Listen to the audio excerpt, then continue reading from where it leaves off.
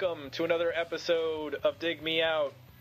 I'm your host, Tim Minichi, and once again, my co-host on the iChat, joining me, Jason Ziak. Jay, what's your drink of choice this evening? Nothing. This night's gone on so long, I'm completely dry. That's not good. You're going to become all, verklempt and stuff. My own spit, that's what my drink of the night is. Nice. Classic. We've got a special guest joining us once again on another podcast to discuss another record that was totally awesome but has been forgotten. Mr. Keith Jenkins. Welcome back, Keith. Hey, guys. My drink of choice tonight is Stella Artois, but there's no Adrian Brody around singing an awful French jazz song to make women cry. You should consider yourself lucky. Yeah. Yeah, I do. I'm much more excited about the music we're about to talk about. Excellent. And we're talking about a good one tonight because we've got Failure's Fantastic Planet, which I might say this is probably in my top 20 albums of all time. I've listened to this, had to have been, 1,000 times. Dig this record so much. I'm sure Jay is going to just tear it apart or something. I'm going to take a major dump on it. You just wait. What were we going to say, Keith? Well, I was going to say, I might be the only one on this podcast who's actually met Ken Andrews from Failure, so... Oh! I was going to mention how I think I went teenage girl on him and told him how much I loved Fantastic Planet, but this is when he was touring with Year of the Rabbit, and I don't think he really wanted to hear it. So. Nice. It was not a good... I'm sure at this point he'll take any compliment he could get. Yeah, probably now he'd have a 20-minute conversation with me about it, but back then he was just on a lot of pills, or he was all about the rabbit. Yeah, he just didn't seem to care that he made one of the greatest albums of my entire life. Well, let's get into this record that has so changed our musical landscape. For the people that don't know, Failure was formed in 1990. They signed to Slash Records, which was distributed by Warner Brothers, in 92, and released Comfort, which was recorded with Uber producer Steve Albini. They went on tour with Tool. The original drummer left halfway through the recording of the second album, Magnified, which was released in 94, and he was replaced by Kelly Scott. That album was produced actually by the band instead of Albini, and the band repeated production duties on their 95, started recording in 95, Fantastic Planet, which is the album we're reviewing, and that finally came out in 96, after a protracted, they actually finished the record, but Warner was closing Slash down and didn't want to release any records on it, and the band actually negotiated to release their last record on Slash, and it was the last record that Slash actually released. Stuck on You got onto the Billboard mainstream chart at number 31 and the modern rock chart at 23. In 97, they contributed a cover of Depeche Mode's Enjoy the Silence to the Depeche Mode tribute album, which was put together by the band Atlas Underwater. And interesting enough, Andrew Fletcher from Depeche Mode said that he actually prefers the Failure version to the Depeche Mode version of the song. I actually do too. And I do too. They toured 3 for 3. Yeah. They joined the Lollapalooza tour in 97 and then broke up. In 2004, B-Sides, Demos, and Outtake album called Golden was released. And then in 2006, a best of called Essentials was released. But honestly, just the 3 records themselves are essential, especially this one. Who produced this one? They also released it on vinyl in 2010. Did they? Oh, yeah, that was really? Yeah. If you go on, if you YouTube Fantastic Planet on YouTube, there's a 4-minute documentary with interviews with Ken Andrews and Greg Edwards, and actually Billy Howardell, who was he didn't play on the record, but he toured with them, I think, for this tour, because they kind of recorded as a 3-piece with Ken Andrews and Greg Edwards handling most of the guitars and bass, when they went on tour, Billy Howerdel, who's probably better known now for A Perfect Circle, was their touring guitar player. And I think Troy Van Lowen, who's now in Queens of the Stone Age, was also, and in A Perfect Circle as well. He was somehow involved with them too, I think. Well, I'm gonna include that YouTube video on the Dig Me Out podcast.com website when we post this episode, so people can check that out. It's cool too because they talk a lot about what was going on with the band and just when they made the record. And Keith, you said that you had a little bit of information regarding the recording of Fantastic Planet. I was excited when I read this because I thought Jay would appreciate this. They started recording it in a house that was owned by Lita Ford. From 80s fame, Lita Ford did a duet with Ozzy Osbourne. I don't know if people listening out there. Better known as the husband of the infamous Jim Gillette, singer of Nitro, or maybe not. Something. Wow. I thought she was married to the guy from Wasp. No, Jim Gillette from Nitro. Don't question me on these things. Don't mess with Jay's knowledge on obscure 80s metal. I'll call Chip Midnight. We'll get this settled real quick. I thought it was the guy from Wasp who drinks all the vodka bottles in the swimming pool in Decline Western Civil. She may have been. Chris Holmes. She may have been invited, married to him previously, but I don't know. Yeah. He's a total fuck up. I don't know that anybody would marry him, but. And Lita Ford also from The Runaways. Yes. Ah, yes. A movie about them recently, which was okay. Was not a great movie. Had its moments. But this is not a movie review podcast. This is an album. we just ended up on a whole other tangent. So who produced this? The band did. Okay. Ken Andrews actually engineered the entire album, which I thought was interesting to have somebody in the band actually engineer the record. Okay, so is this officially the first thing he ever produced? Because I know he went on to do some other producing after this. Is this the first thing he ever produced? Well, no, because they did the Magnified album too. Oh, okay. Albini did the first record, and then the band did the second two records, the second and the third record. Okay. The impression I got was that in the time it took between when they recorded it to when it actually got released, that's where Ken Andrews started to go out and produce other bands. I think he hooked up with like Blinker of the Star around that time, and I know he did the Pete Yorn record, the first Pete Yorn record in 2000, and I think part of the second one, Black Rebel Motorcycle Club. A lot of the really good bands he produced. Also, in between the release of the second and third Failure album is the Replicants album, which is an album of covers that features guys from Tool and various hard rock bands from the 90s covering songs from the Cars, and there's a lot of like new wave, and it's a pretty interesting record. It's probably hard to find because I don't think it wasn't on the radio or anything like that. It might have been on like a couple college radio stations, but it's an interesting record if you can find it. Replicants is the name of the record. But let's get to this record. Yeah. Fantastic Planet. There's 17 tracks here, so we better get to it. 17 tracks. We can skip the segue tracks. That cuts us down to only 14 tracks. So the segue are just music. Well, maybe I should go first here because go ahead. I'm gonna spoil the Love Fest a little bit. So this is a great record. I'm not going to question that, but I sort of I struggle with it, and I've always struggled with it because it's so damn long. I mean, it's 17 tracks, and there's 3 segues.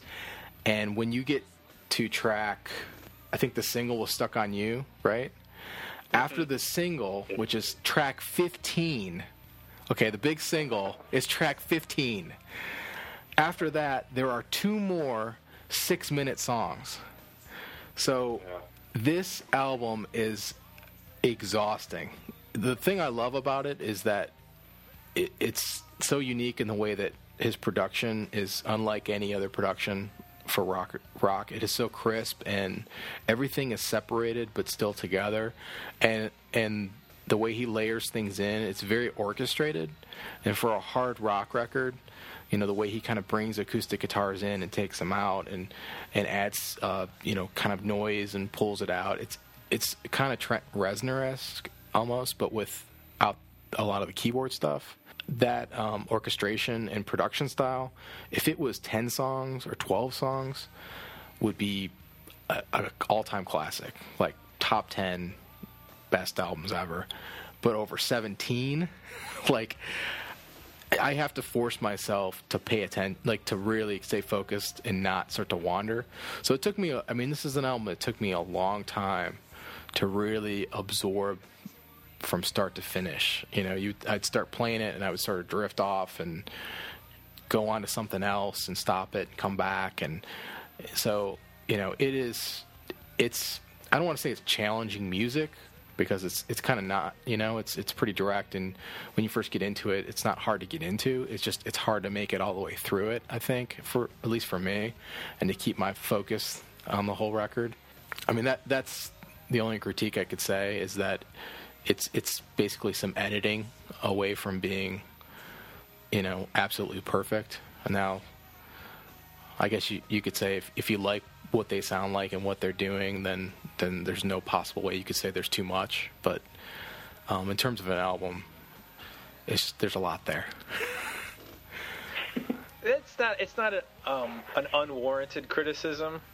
If this album was released in the 70s, or if it was released today, it would probably be shorter, because you're dealing with the CD format. You're allowed to stuff 78 minutes of music on there. So it makes sense that it's longer. The fact that the single is track 15 is crazy. And I just realized that when I was listening to it again now, and I was sort of going through and just remembering everything, and that song came out, I was like, hey, wait a minute, they had a video for this on MTV. And I started picturing the video, and then it dawned on me, like, holy crap, this is track 15. Who puts their single track 15? Yeah, and the kind of the funny thing about that is that's not even my favorite song on the record, and I don't even think that's the catchiest song on the record. There are, I mean, the first 5 songs are all just great. Oh, take the segue, track 3 segue out there. But Sergeant Politeness, Smoking Umbrellas, Pillowhead, great rock songs, catchy choruses. I think the thing that really caught me this time was the really interesting use of percussion. Oh, yeah. That goes on in a lot of the songs. Whether they're like little cymbals or something like music boxes at times.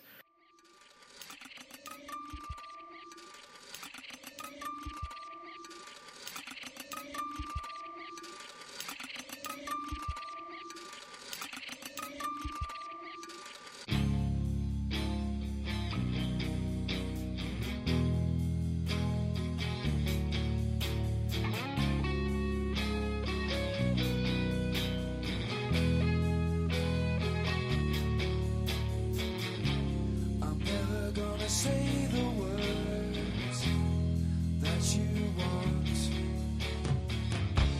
I'm never gonna feel the shame like you do.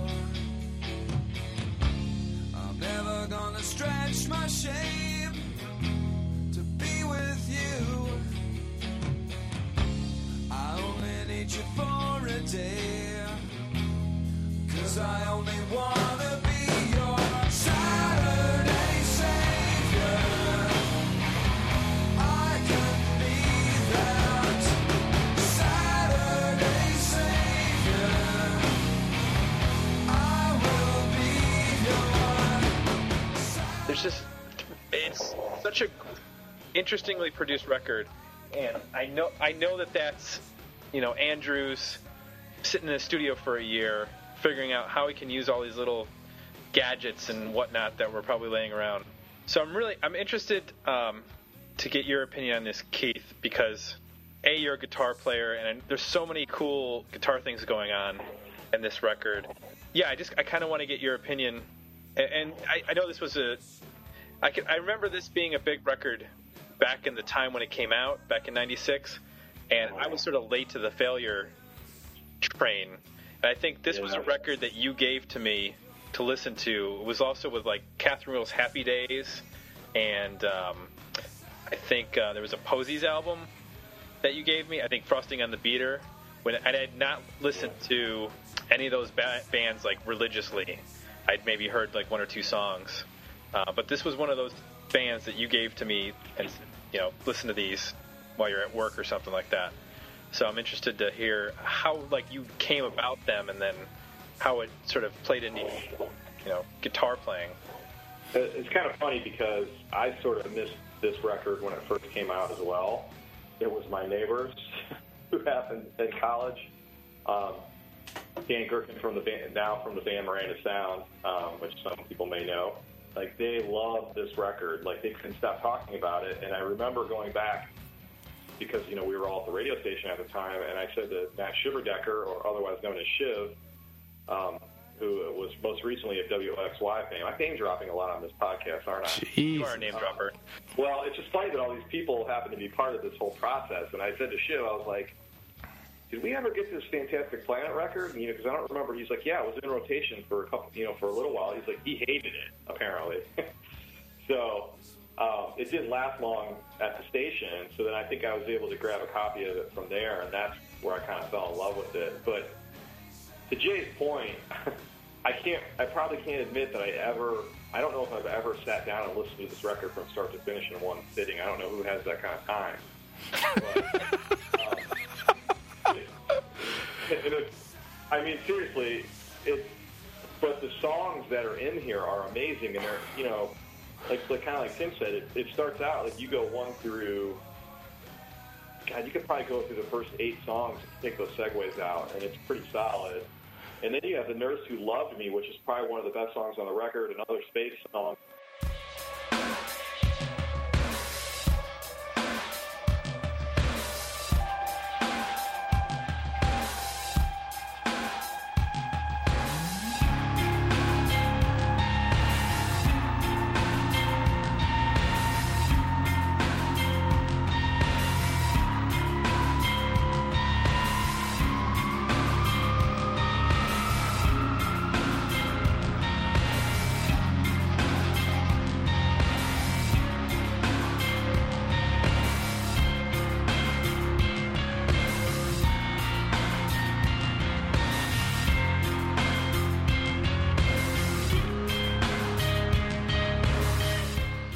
The drums on Another Space song are awesome. Yeah. It's like you have 3 tracks, 13, 14, and 15, like Jay said. I remember there was a time where I think I forgot that Stuck on You was on this record because I never really would make it that far. Yeah. It's like you throw the CD in your Discman when you're walking to class, and, I'd be lucky to get through Segway 1 by the time I made it to West Hall or whatever. So Your Discman. Yeah. I'm dating myself, right? Hopefully we have listeners that are young enough to be like, what the hell's a Discman? Well, I guess we're talking about a record or a CD from 1996. Yeah, so yeah. I just hadn't heard the term Discman in a while. Yeah, and I know it's funny because A Perfect Circle with, Maynard and everybody, they covered The Nurse Who Loved Me. It was kind of a lame cover of it, but it was interesting that band only put out 2 albums, and one of the tracks that they put on the second record was a cover of The Nurse Who Loved Me. Well, let me ask you guys something about this record. Is this a concept album? Have they ever talked about that? Or I've never read anything that it is, although it seems to be implied through songs like Another Space song and Heliotropic. Yeah. The chapter, they list the songs as chapters, and they kind of have the whole... I think that was sort of a... maybe they did, but... And the segues. Right. It seems more like a post idea than let's go in and let's make a... Because I don't know what the concept is, if there is a concept. I think there were a lot of drugs involved in the making of this record. I'm not going to lie. So, there might have been some... But yeah, I guess, and I totally glossed over the fact that you asked me specifically about the guitars, and I did want to mention the one thing I kind of picked up on today and recently when I've been revisiting this one is they use a lot of acoustic guitars in very, very heavy rock songs. Mm-hmm. Like even Sergeant Politeness, which is like one of the biggest riffs and probably one of the more up-tempo songs on the record. It starts off with kind of like a dissonant acoustic, version of the riff before like the whole band comes in and it just sounds like a wall of sound.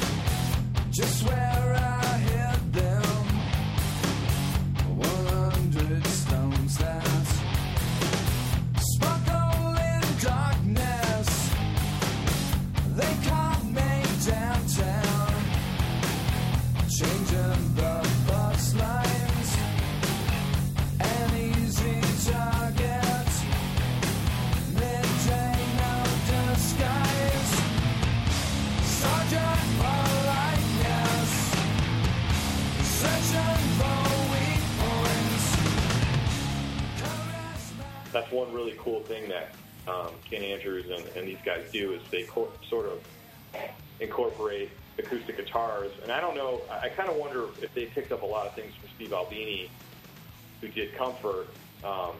Because obviously I think Steve Albini's drum sounds, like what he did with Dave Grohl and Nirvana, that was pretty amazing. And I think Steve Albini worked with the Pixies too, right? Isn't that how the whole Nirvana connection came in? I believe so. And again, those are bands that kind of, you have the big drum sound. The Pixies were a band that did a lot with acoustic guitars in heavy rock songs. So I'm kind of wondering, if Kenny Andrews had learned a lot of that stuff from Steve Albini, or just for those records in general, in that kind of production. I mean, I definitely think he took it to another level and did something completely different than, people who came before him. But, guitar-wise, you always, when you hear those little Ken Andrews, guitar lines, it's like you know them right away. You can hear them on a Pete York record, you can hear them on Blinker the Star, you hear the On stuff, and it's, you hear the Rabbit, and it's like, it's him. Yeah, I wanted to bring that up because I can't figure out what he's playing half the time, because it seems like it should be a tuning thing, but it's just the way he's playing that seems like he'll play like a simple 4 or 5 note lead, and he'll play it repetitively, but it seems completely... He finds that one note. It has one note. It's like a dissonant note, and I'm sure that there's probably music theory people out there that can explain what that is. There's probably a name for it. He always throws that one dissonant note in the pattern where you're like, where did that come from? But it totally makes it. Yep. And he just puts that Mesa rectifier with a little bit of chorus or delay on it that he does, and it just has that sound. You mentioned the acoustic guitar in the rock song. Pillowhead has a great acoustic guitar. I was just going to say that. And that is by far the fastest song on the album.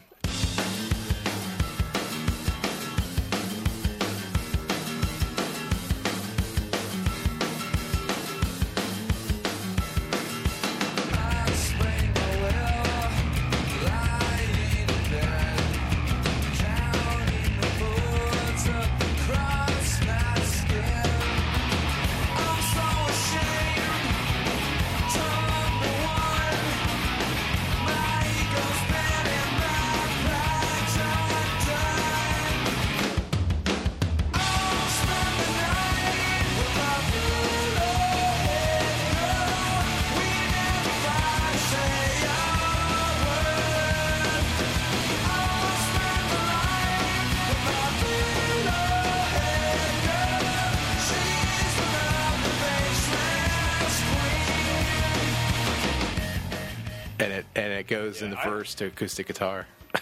Yeah, I bet if you listen to this record closely, I bet there's acoustic guitar somewhere in almost every song.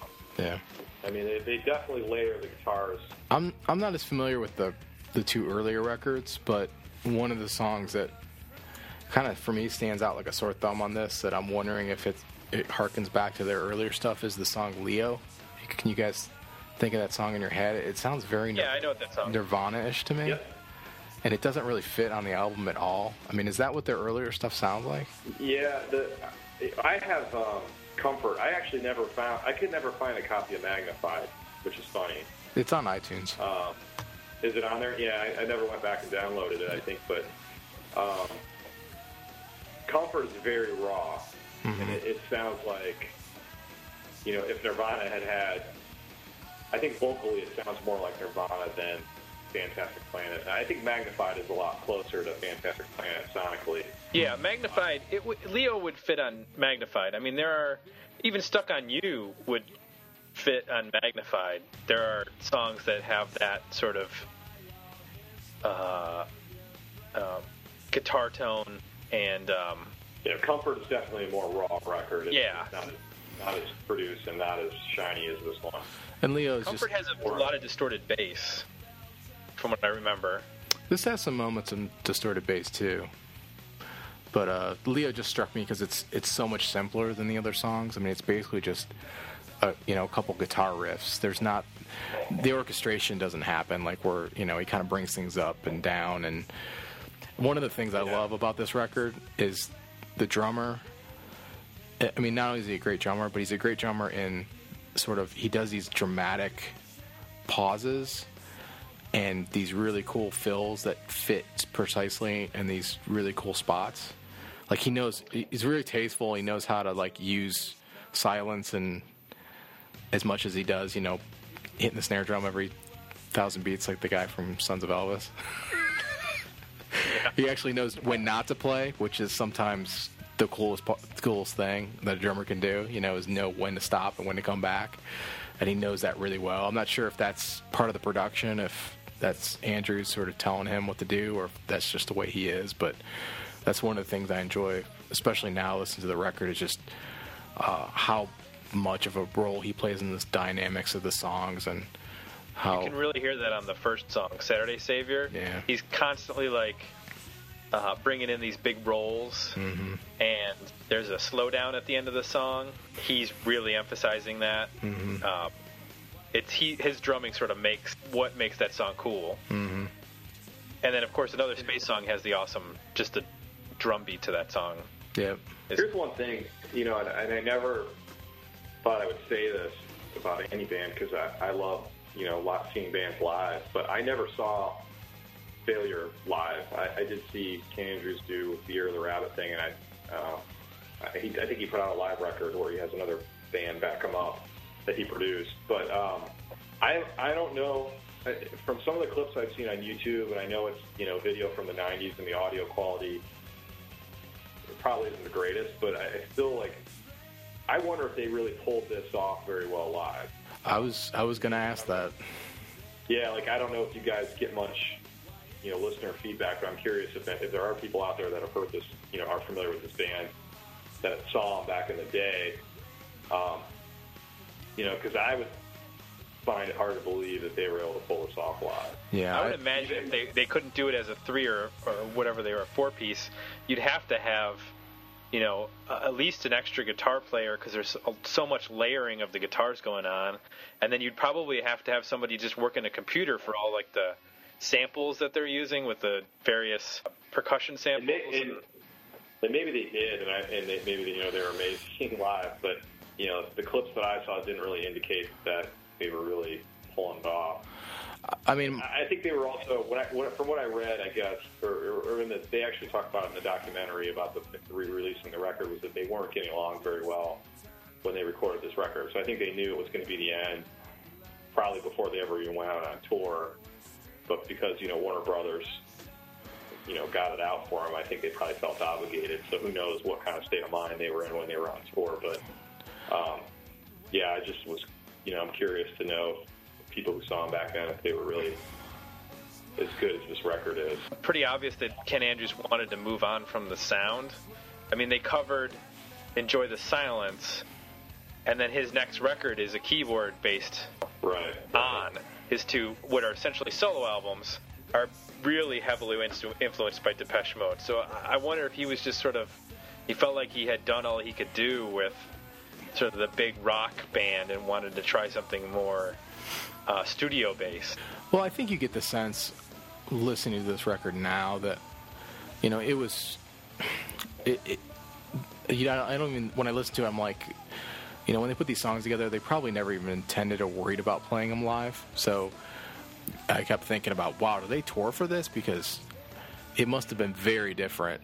What they did with these songs live must have been very different than what was on the record, because there's just so much going on. I mean, just the switching back between acoustic and electric, he couldn't have possibly done that. So how does all that layering and dynamics happen if you can't do that? Because it's such a crucial part of the dynamics of the song. So you get an electric acoustic double neck. Oh, that doesn't work out so good. But I mean, I think they committed. When I listen to it, it sounds like they committed to, what, we're just going to record this, and we don't care if we can pull it off live or not. We're just going to make the best possible record we can, and just go with that. Yeah, I love the feeling that you're going to find out, probably for a lot of the bands that are out now, or a lot of the rock bands that have kind of been popping up in the last 5 years or so, I bet you're going to find that this was a huge influence record. This is going to be one of those bands, you hear guys that are kind of out now saying, Fantastic Planet was an influential record. I think you're going to hear that. So, I mean, at the time that this came out, I was trying to remember, I mean, were they part of any particular kind of movement or scene? I'm trying to think of any other bands that were, I mean, I was coming up with, like, Shiner, maybe, or... No, they were friends with the guys in Tool. Okay, yeah, I mean, you can hear some Tool stuff. Is that the closest thing that was, in terms of a band that sounded like them for that time? It seems to me the only other thing that I thought was close is that from a production standpoint, they were definitely different, but from a musical songwriting standpoint, they were closer to, I think, some of maybe the hardcore stuff that was going on in DC, like maybe Jawbox. Right. Yeah, that makes sense. I mean, obviously, production-wise, it's two different ends of the spectrum. But vocally, from a songwriting standpoint, and what they did with guitars, I think, those two bands probably could have toured around that. I think Jawbox had a major label album out in '97, if I'm not mistaken. That's when they did an album on Atlantic. So interesting that both the frontmen for those bands went on to become producers. Yeah, and which again comes back to, I think, sphere of influence. You're going to hear a lot of people probably say that these bands like Failure or Jawbox were probably influential. And the thing about this album that really makes it good for the show is that, once again, it was issued on a label that no longer exists. That seems to be a theme. Yeah. And it was a big one too. Yeah. Yeah, Slash put out a lot of stuff. Does anybody know if Ken Andrews doing anything now? I mean, I haven't even heard if he's produced anything lately. I checked his website. There's been no updates since he put out that solo record a couple years ago. It looks like he's just producing and working on other band stuff. There was nothing about him putting out any new music or reuniting any bands or anything. I'd like to see them get some sort of Ken Andrews super tour with they could play You're the Rabbit and On and how is he not scoring movies? Actually, he did do a soundtrack song for like one of those animated movies. Like, seriously, if Trent Reznor can now have a career scoring movies, like, he should. Well, he worked on the Tenacious D record. Oh, okay. Oh, he did? Yeah, he was a producer on the Tenacious D record. But I mean, like, not just like writing a soundtrack. I mean, actually, like, sitting down and, like, scoring it, like, really, like, Trent Reznor did with Social Network, where it's like, sound beds and emphasizing the scenes and playing off of it, and I mean, because that's, in a lot of ways, to me, that's why I asked if this is a concept record, because it has that sort of, even though they're pop rock songs or whatever, alt rock songs, there's an element of that to it. Yeah, which I feel like I'm watching a movie or something.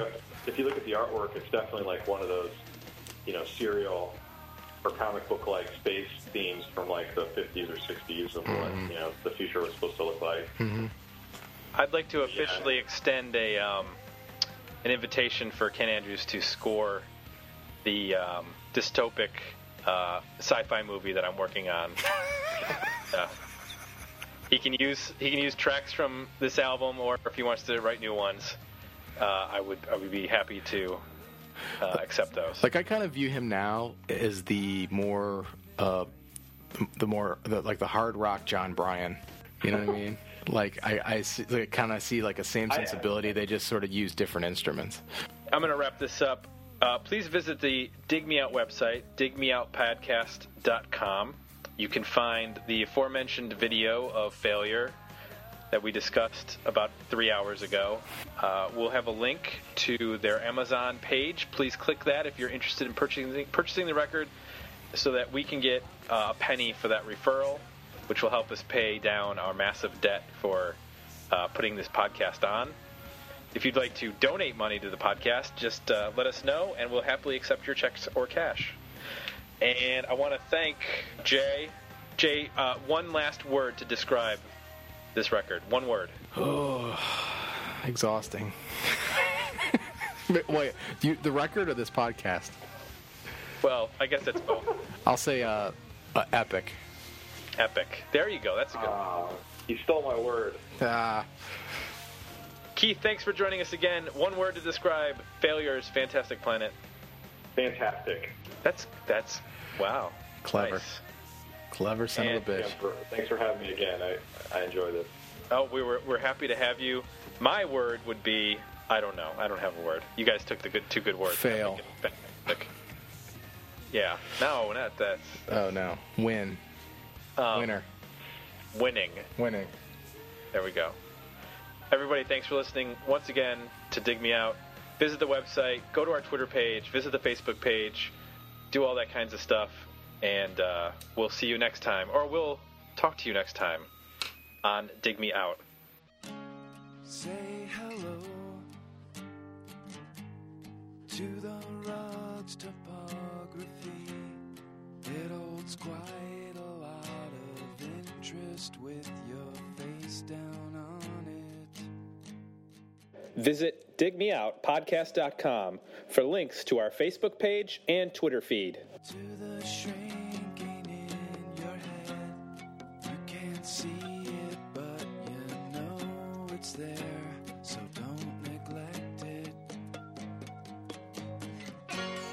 I'm taking her home with me,